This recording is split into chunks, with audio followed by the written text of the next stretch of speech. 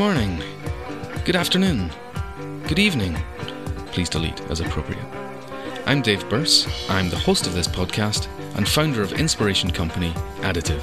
This is the last of our Assorted Nuts special edition podcasts, and I've saved someone very special for this final one. She's an amazing lady who's only ever had one job. She's produced some jaw-dropping work, she's a competition fencer, and she's this year's president of D&AD. She is, of course, Rosie Arnold.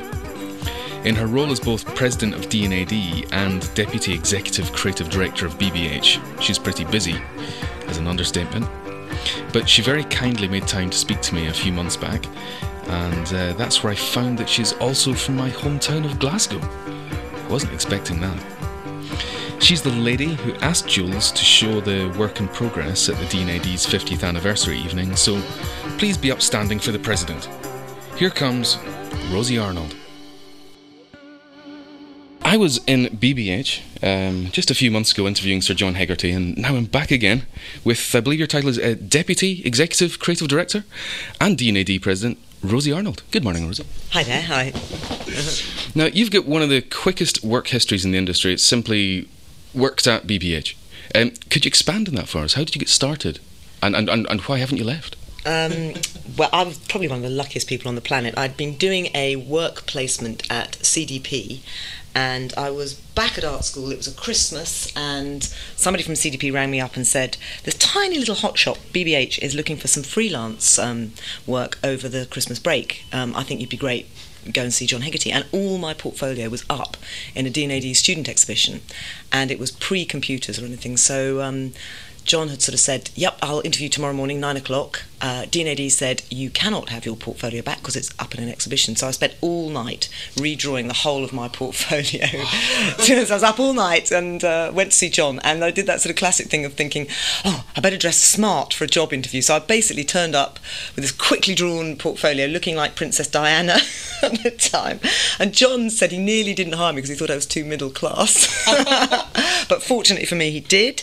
And I had some work on Audi VW. We had the fleet brief then, which went through, and I ended up making a campaign for that. And I just carried on, even though I went back to art school in the January, I just carried on doing work for them to the point where I was sort of moonlighting at BBH and at art school, and John offered me a job, which was brilliant. But I was like, at that stage, I was like, well, I'm just a couple of months off my degree, so I could abandon everything, but I spent 4 years doing it. So I finished my degree while carrying on to work at BBH, and I started the Monday after I'd finished doing my art school course. So I'm the luckiest girl on the planet. And the reason I've never left is because I'm absolutely motivated by creativity and the idea. And why would you leave BBH? Everybody who's here is about the power of creativity. Clients come here because they want great creativity. And yes, I suppose I could have gone for more money, more power or whatever, but I kind of always felt you get used to that really quickly, but what I couldn't abandon was that love of really good creative work. Yeah. And it was, so D&AD was kind of partly responsible for you getting started here in the first place? Yeah, no, absolutely, because when I was at art school, they didn't have advertising courses, and in fact I was at Central St Martin's, and they were rather sniffy about advertising, and so to get a portfolio, I actually went to the D&AD evening classes, which at that time, you went to different agencies, they set your brief the week before. So I'd been doing that for a few months before I got the placement at CDP. But it was absolutely down to D&AD and a wonderful woman called Judy Smith, who was working at CDP, who helped mentor me. So that's how I got into the business. Wow. So who was creative director at CDP at the time?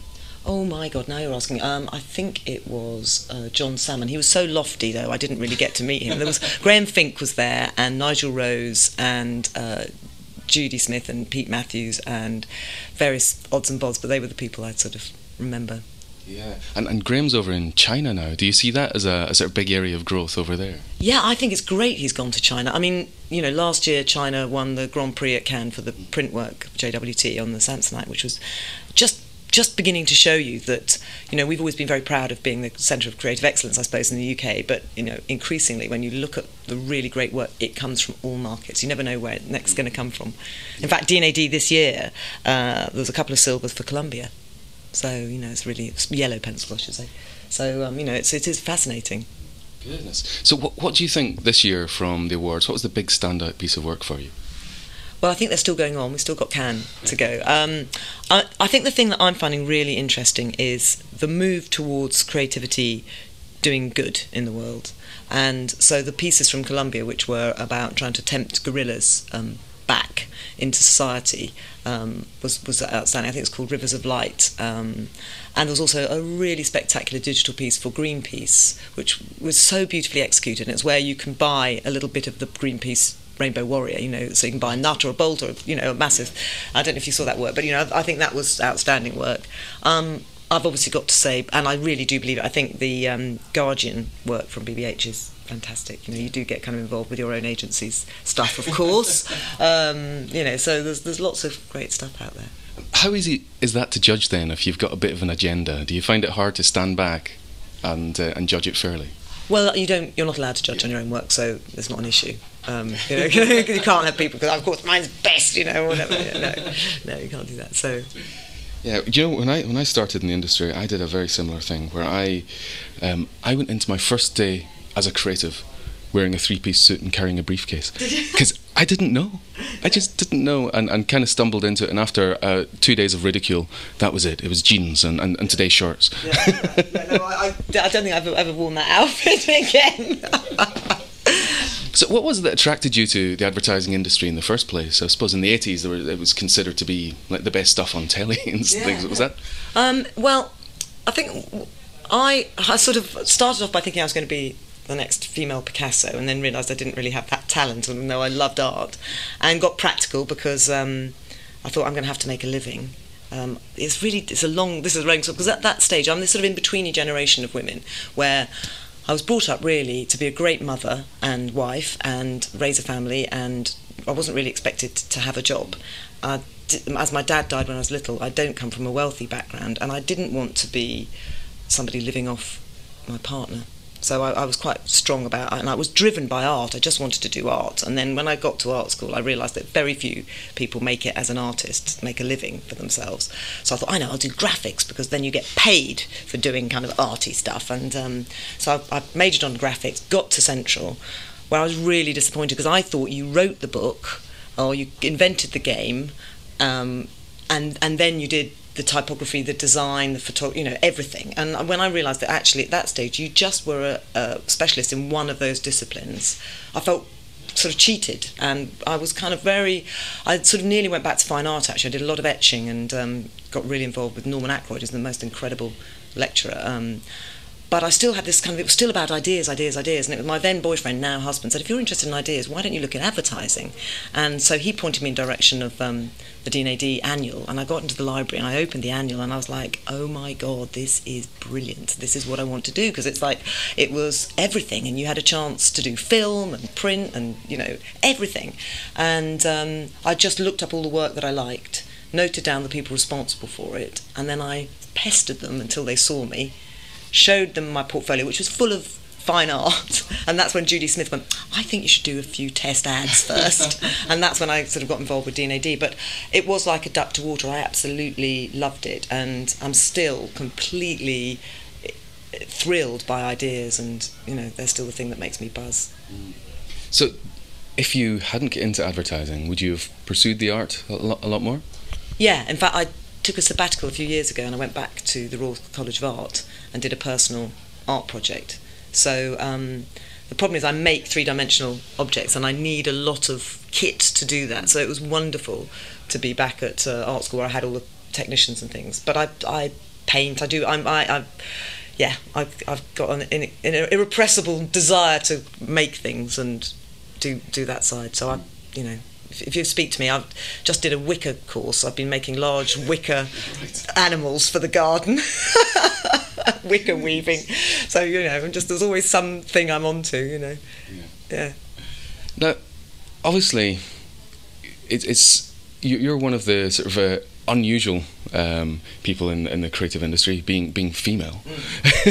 and there's a real terrible sexual imbalance within the industry, within creative departments. Why is that, and what can we do to even out that balance? I'm asked this all the time at the moment, and it's difficult to put your finger on why, because it is a fantastic job. It was sexist when I started. It was like Mad Men. And, I feel, that I've been at the front edge of things changing all the time. So, yes, I was one of the first female creatives. I was one of the first ones to actually have children and then come back. And I'm hoping that my role as president of D&AD will encourage more women to come into it.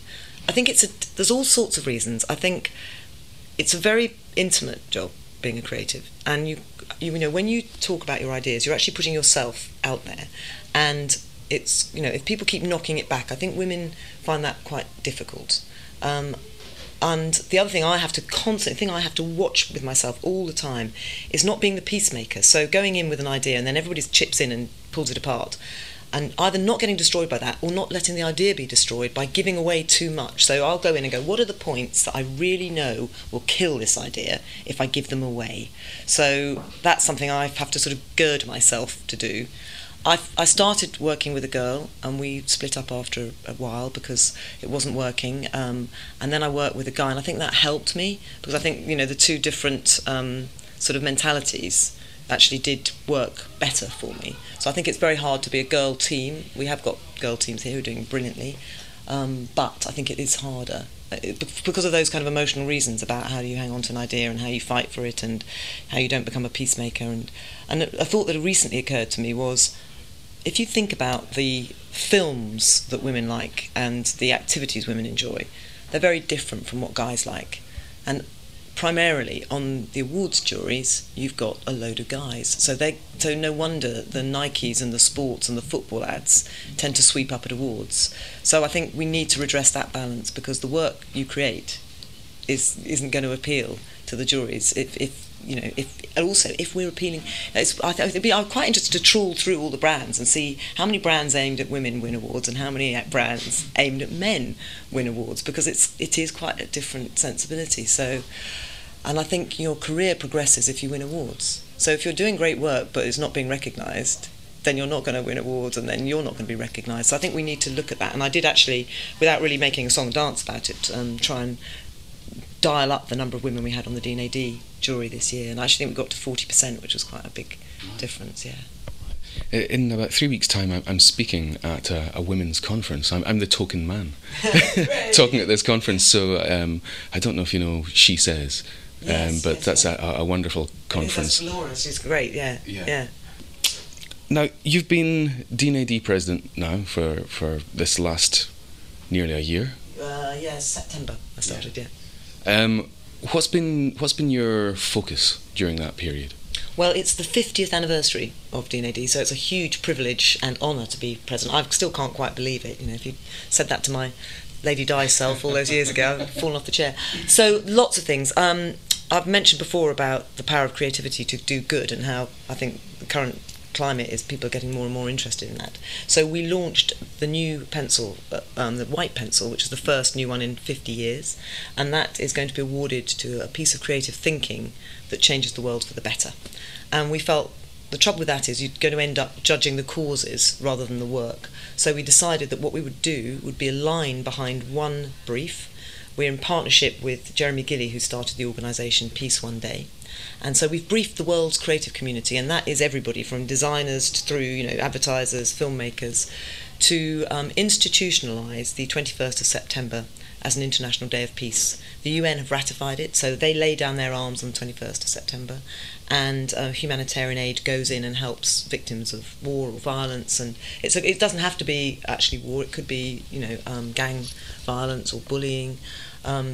Jeremy got the Taliban to lay down their arms in 2007, and over 2 million children were inoculated against polio. But not enough people know about it, not enough people are responding to it. So we want to make it sort of like Valentine's Day. Everybody knows what's happening, they know what to do, they go out and buy their flowers or whatever. And we felt there's going to be a creative thought that helps push that balance over. And Jeremy's a one-man band going around the world trying to do it for the last 12 years. He still hasn't managed. So, he's had pockets, but we need to sort of push. So that's the brief. We're judging that in October, so there's still time to enter. I don't know where this is going out, but please push it out there. All the details are on the website. So that's something I'm really happy about. Unilever are now sponsoring that, so we've got their commitment for 3 years to sponsor the white pencil, and it will change. The organisation will change each year behind what we get behind. So I'm really thrilled about that. To actually promote doing good through our creative talents, I think, is a wonderful thing. We've also reorganised with Tim Lindsay's now the CEO. He's reorganised the structure of D&AD. So we've set up a foundation within D&AD, which is completely charity. I mean, it's a whole charity, but the problem is people were muddled about where the money goes. Is it supporting the awards schemes? Is it paying for the D&AD staff? What's happening? So we've got a foundation within D&AD, all the profits go to education, to the charity. So if I die, I can leave some money to D&AD's foundation and know that every single penny will go to educating creatives. So I think that's a massive step forward and real clear sign of intent. So that's amongst the million other things. We've moved. They were in a little grotty office in Vauxhall. They're now gone to Shoreditch, which is amazing, and it's great to be there because I go there every Wednesday, and it's like I've got Soho and Shoreditch as my places of work, which I love because they're quite different, especially in the sunshine. Coffee shop in the vintage place. Yeah, exactly. So and I think that's great. There's a lot of very talented, committed people that work there, so it's lovely for them to actually be in a place where you can get a lovely coffee. So that's great. And we've got a lot of things around the 50th celebration in September. So more of that later. So looking at the amount of work that's come in for awards, are the executions as creative as they used to be, or are they is creativity better or worse? How would you judge it? I think we are in the most exciting time to be a creative. When I started, if I wanted to change a photograph, you actually had to hand paint over the photograph. If I'd said I want a duck flying backwards singing the national anthem in 3D, it would have been totally impossible. The technology, the ways of talking to people now are myriad, and they just get richer and better and quicker, and I love it. I mean, what creatives, what's there not to love? I mean, it really is the most extraordinary time. I think the thing that's also quite stimulating is the fact that we are really having conversations with consumers. So in the past, the only way I had to understand if my ad was working, other than sales, was to go to the cinema, sit in the cinema and see if people talked all the way through my ad. Now, I was responsible for Yo Valley. That went out the first break in X Factor. There was 9 million tweets about it around the world, and 1 million views, and people write their comments, so you can't hide. So it's scary, really scary, because if you do something people loathe, and of course, always mixed opinions. But that was a good experience because people loved it, and it was very populist. But actually having that access to consumer conversations, I think, is really healthy. You can find out what people are thinking. But I love the interactive stuff. I love the fact that I can just do so much. Now, the conversation thing there, seeing that conversation is something that sparks off a great piece of content or something that really people find engaging, interesting, fits in with their passion. And then we've got social media agencies that are starting up to generate conversation. What's your opinion of that whole new part of the industry?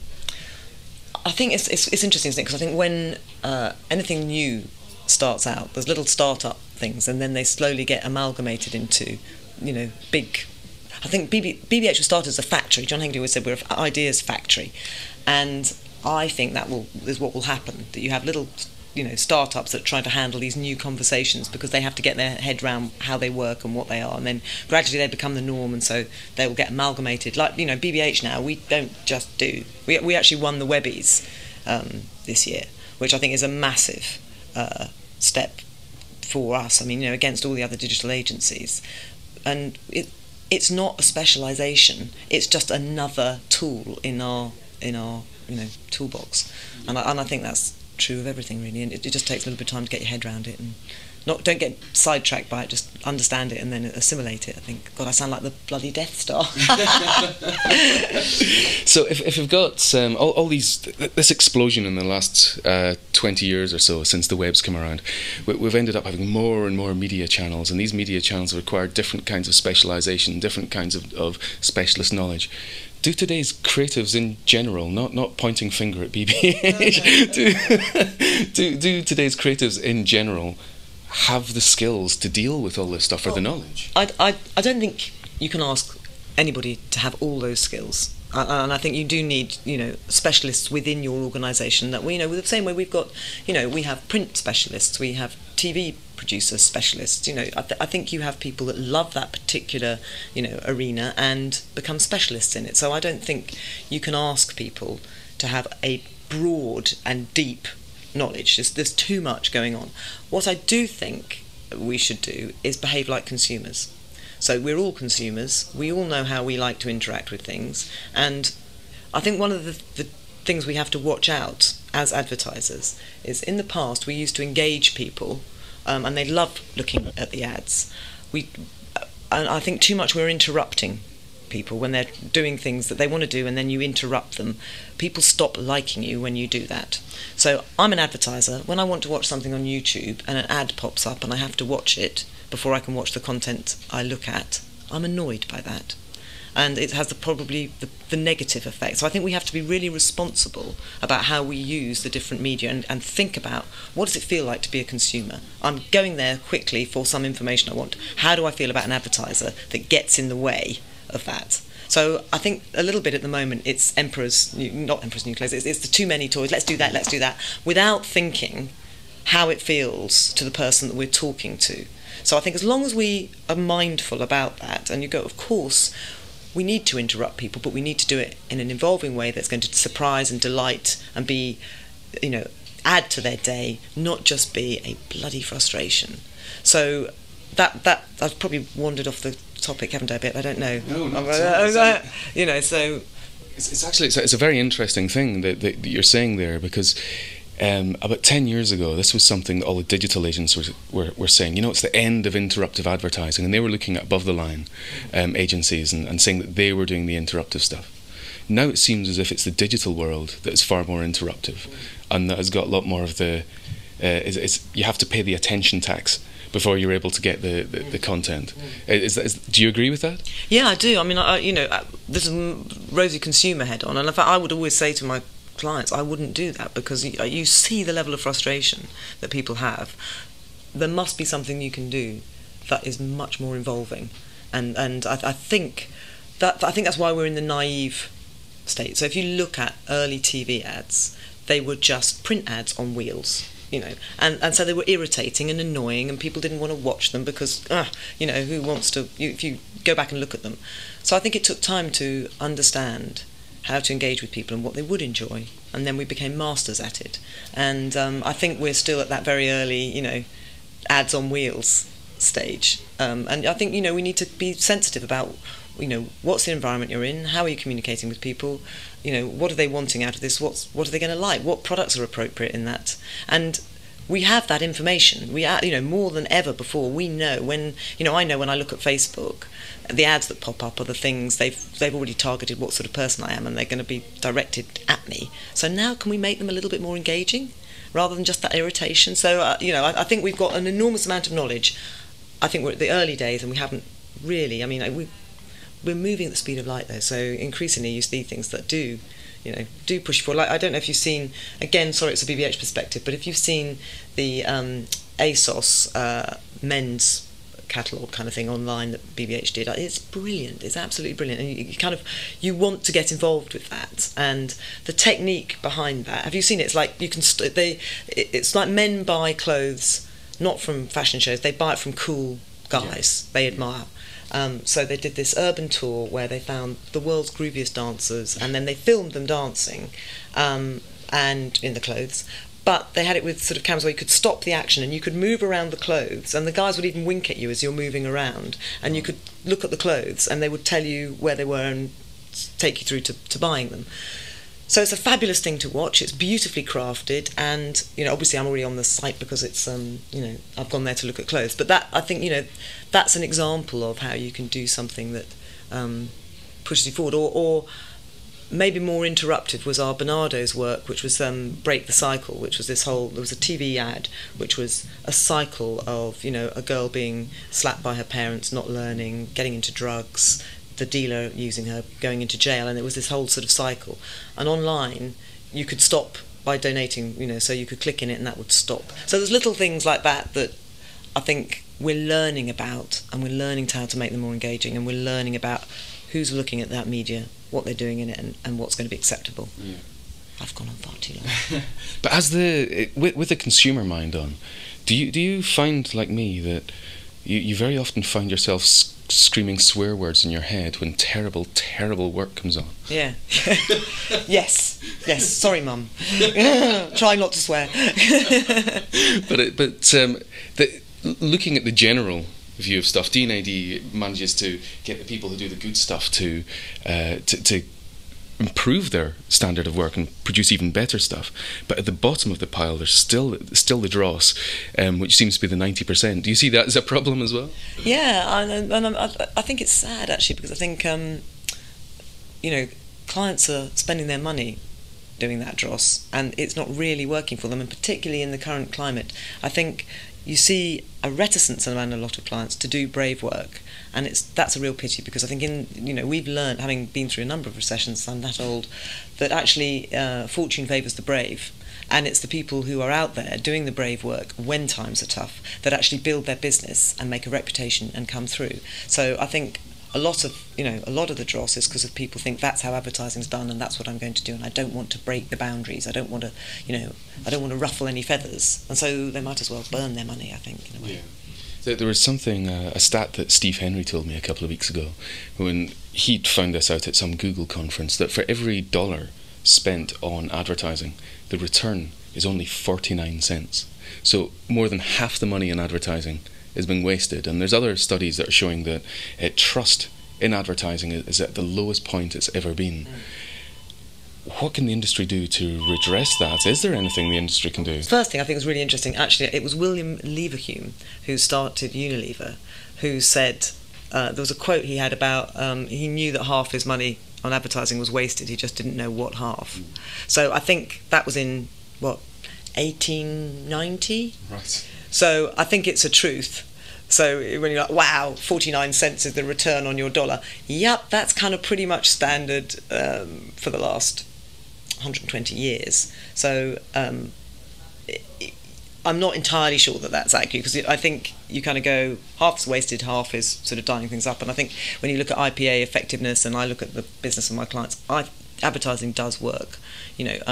Big corporate companies are not going to throw their money away on advertising if it doesn't work. I think you just have to go, however much the world wants to say it doesn't, it really does. Can you imagine Coca-Cola spending a penny on something that didn't work? I think that's the first thing, and I've forgotten what your question was now. I got bogged down with a telephone call and William Leverhulme. Well, is there anything that the industry can do to raise the level of trust as well with the consumers? Well, I think it's back to that boring old chestnut I was banging on about a little minute ago. When you are interrupting people with stuff they don't like, they get really fed up. So if you look at how the British public felt about advertising in the 1960s, 70s, 80s, they used to say the advertising break was often better than the programmes. They loved advertising, they really enjoyed it. And it's very interesting, when as a creative in the UK, I'm proud to be in advertising because of the history of great advertising in the UK. And people see it as a really great profession, and people go, they talk about their ads and they love it.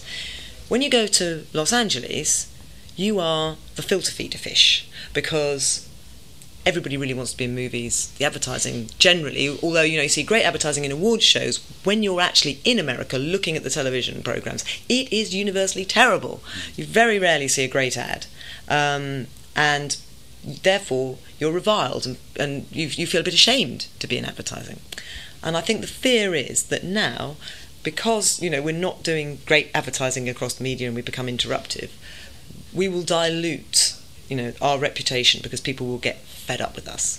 And the problem with that is, if you're an industry that people admire, you attract great talent, and people, the really good brains go to you because it's a good thing to do, and you can talk to your mates and you can see there's good work, and that's an attractive package. If it's, I know if I was in LA, I probably would go, I think I'm going to use advertising as a step to doing something else, because it's just that sort of, that's where all the other groovy people are. They're not in advertising, they're in something else.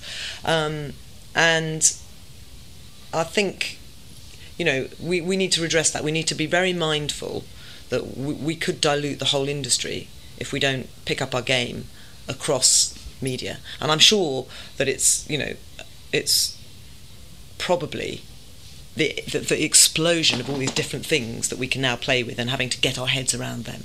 And I think we just have to do that quickly, which I think we are. I mean, look at that Greenpeace work I talked about, you know, so just need to make sure we don't dilute it all too much. Yeah. There's one of the things that I talk about a lot is this idea of cross-media work, where very often it's done where you take the same assets and you shove it across everything. So you take the press ad and you put it in a silly space for a banner, make it interactive, animated, and you take a still from the TV ad and put it in a poster, and that's a real sort of pea-brained attempt at integration. The true cross-media thinking is when you use each media channel for its absolute strength. Yes. Is that something that you think that the industry should be looking at and addressing? I think we are. I think it's difficult, isn't it? Because I think quite often when I look at the way clients' organisations are run, I think it's very difficult for them. You know, you have teams of committed people around the world who say this will work in our market and this is what we want. So I think quite often, you know, it's the number of people trying to do the number of things, you know, and that bring this kind of craziness around. And you need kind of a benign creative dictatorship who goes, no, we're not going to do that. And I think it's almost impossible to be head of a major corporation and have that level of interest and power over all your different markets. And so what I see is you get great inspirational leaders who go, what we need to do is this, you know, this, and I'm going to ask the markets to run this, but they're going to have the opportunity to roll it out in their market as they see fit. And they need to do that to empower the people in that particular market. But the problem with that is quite often you get naive markets, or you get naive marketing executives who just go, we'll take that and put it across everything. And it's cheaper, and, you know, so I think that's what happens. It's this sort of filtered down. So from a creative perspective, you go, why are they doing that? But it's just because I've now got old enough and grey enough to be in and understand actually the structure of trying to run an international bit of business, and I think there will always be a bit of that. You know, I think there will be. So if you were thinking of getting into the industry now, in the state it's in at the moment, would you still be attracted to the industry? Yes. If I haven't, I feel I must have been sounding really negative, because I think you really got the power to change the way people think, and you can use that for the good. So, you know, we've got Bernardo's here, there's a lot of things that we're doing that, you know, so you can have a social agenda if you wish, but it's so much fun, and you can talk to people in so many different ways. And, you know, the opportunity to work with the best film director, the best photographer, you know, the best digital game designer. I mean, wow, why wouldn't you want to do that? And you travel, and, you know, you work with, you know, I have to say, when I look at where I work, the people I work with, and I compare it to contemporaries, I'm so lucky. You know, it's so much fun, and there's such lovely people, and yeah, you know, I think it's still one of the best industries in the world. Yeah. So if you had any advice for people trying to get into the industry at the moment, who are maybe at college or maybe still at school and sort of thinking about the advertising industry, what advice would you give them? I would say don't neglect your craft skills. You need to be able to back up your thinking, and, you know, whether it's almost like we keep finding kind of writers that can't write and art directors that can't art direct, and just because you go, I'm going to be a digital or whatever, you need, whatever your area of love is, you need a core understanding of what that is. So, you know, if you want to be a writer, you need to write. Go on a writing course, do English, read lots of books, do something that says you can actually string a sentence together and spell. If you're, you know, an art director, I think you need to understand typography. You need to understand how a layout works, because too often we get, you know, people who can think well, but then they have no other skills, and there's always somebody else who can think well who's got those skills. So I would urge you to do that. You know, I think you need more than just ideas. Brilliant. Rosie, you've been so generous with your time. Thank you very much indeed. It's lovely to meet you. Thanks. I hope you've enjoyed these special edition podcasts. Please drop me a line if there's anyone else you'd like me to talk to on your behalf. The podcast will now resume abnormal service and come out sporadically on a monthly-ish kind of basis with big gaps and stuff. Thank you for listening. Beep. The Future of Advertising podcast is brought to you by Additive, the marketing industry's most inspiring training company. Find out more about our talks, workshops and inspiration sessions at getadditive.com and get 1/3 of your first booking by joining our mailing list. Shh!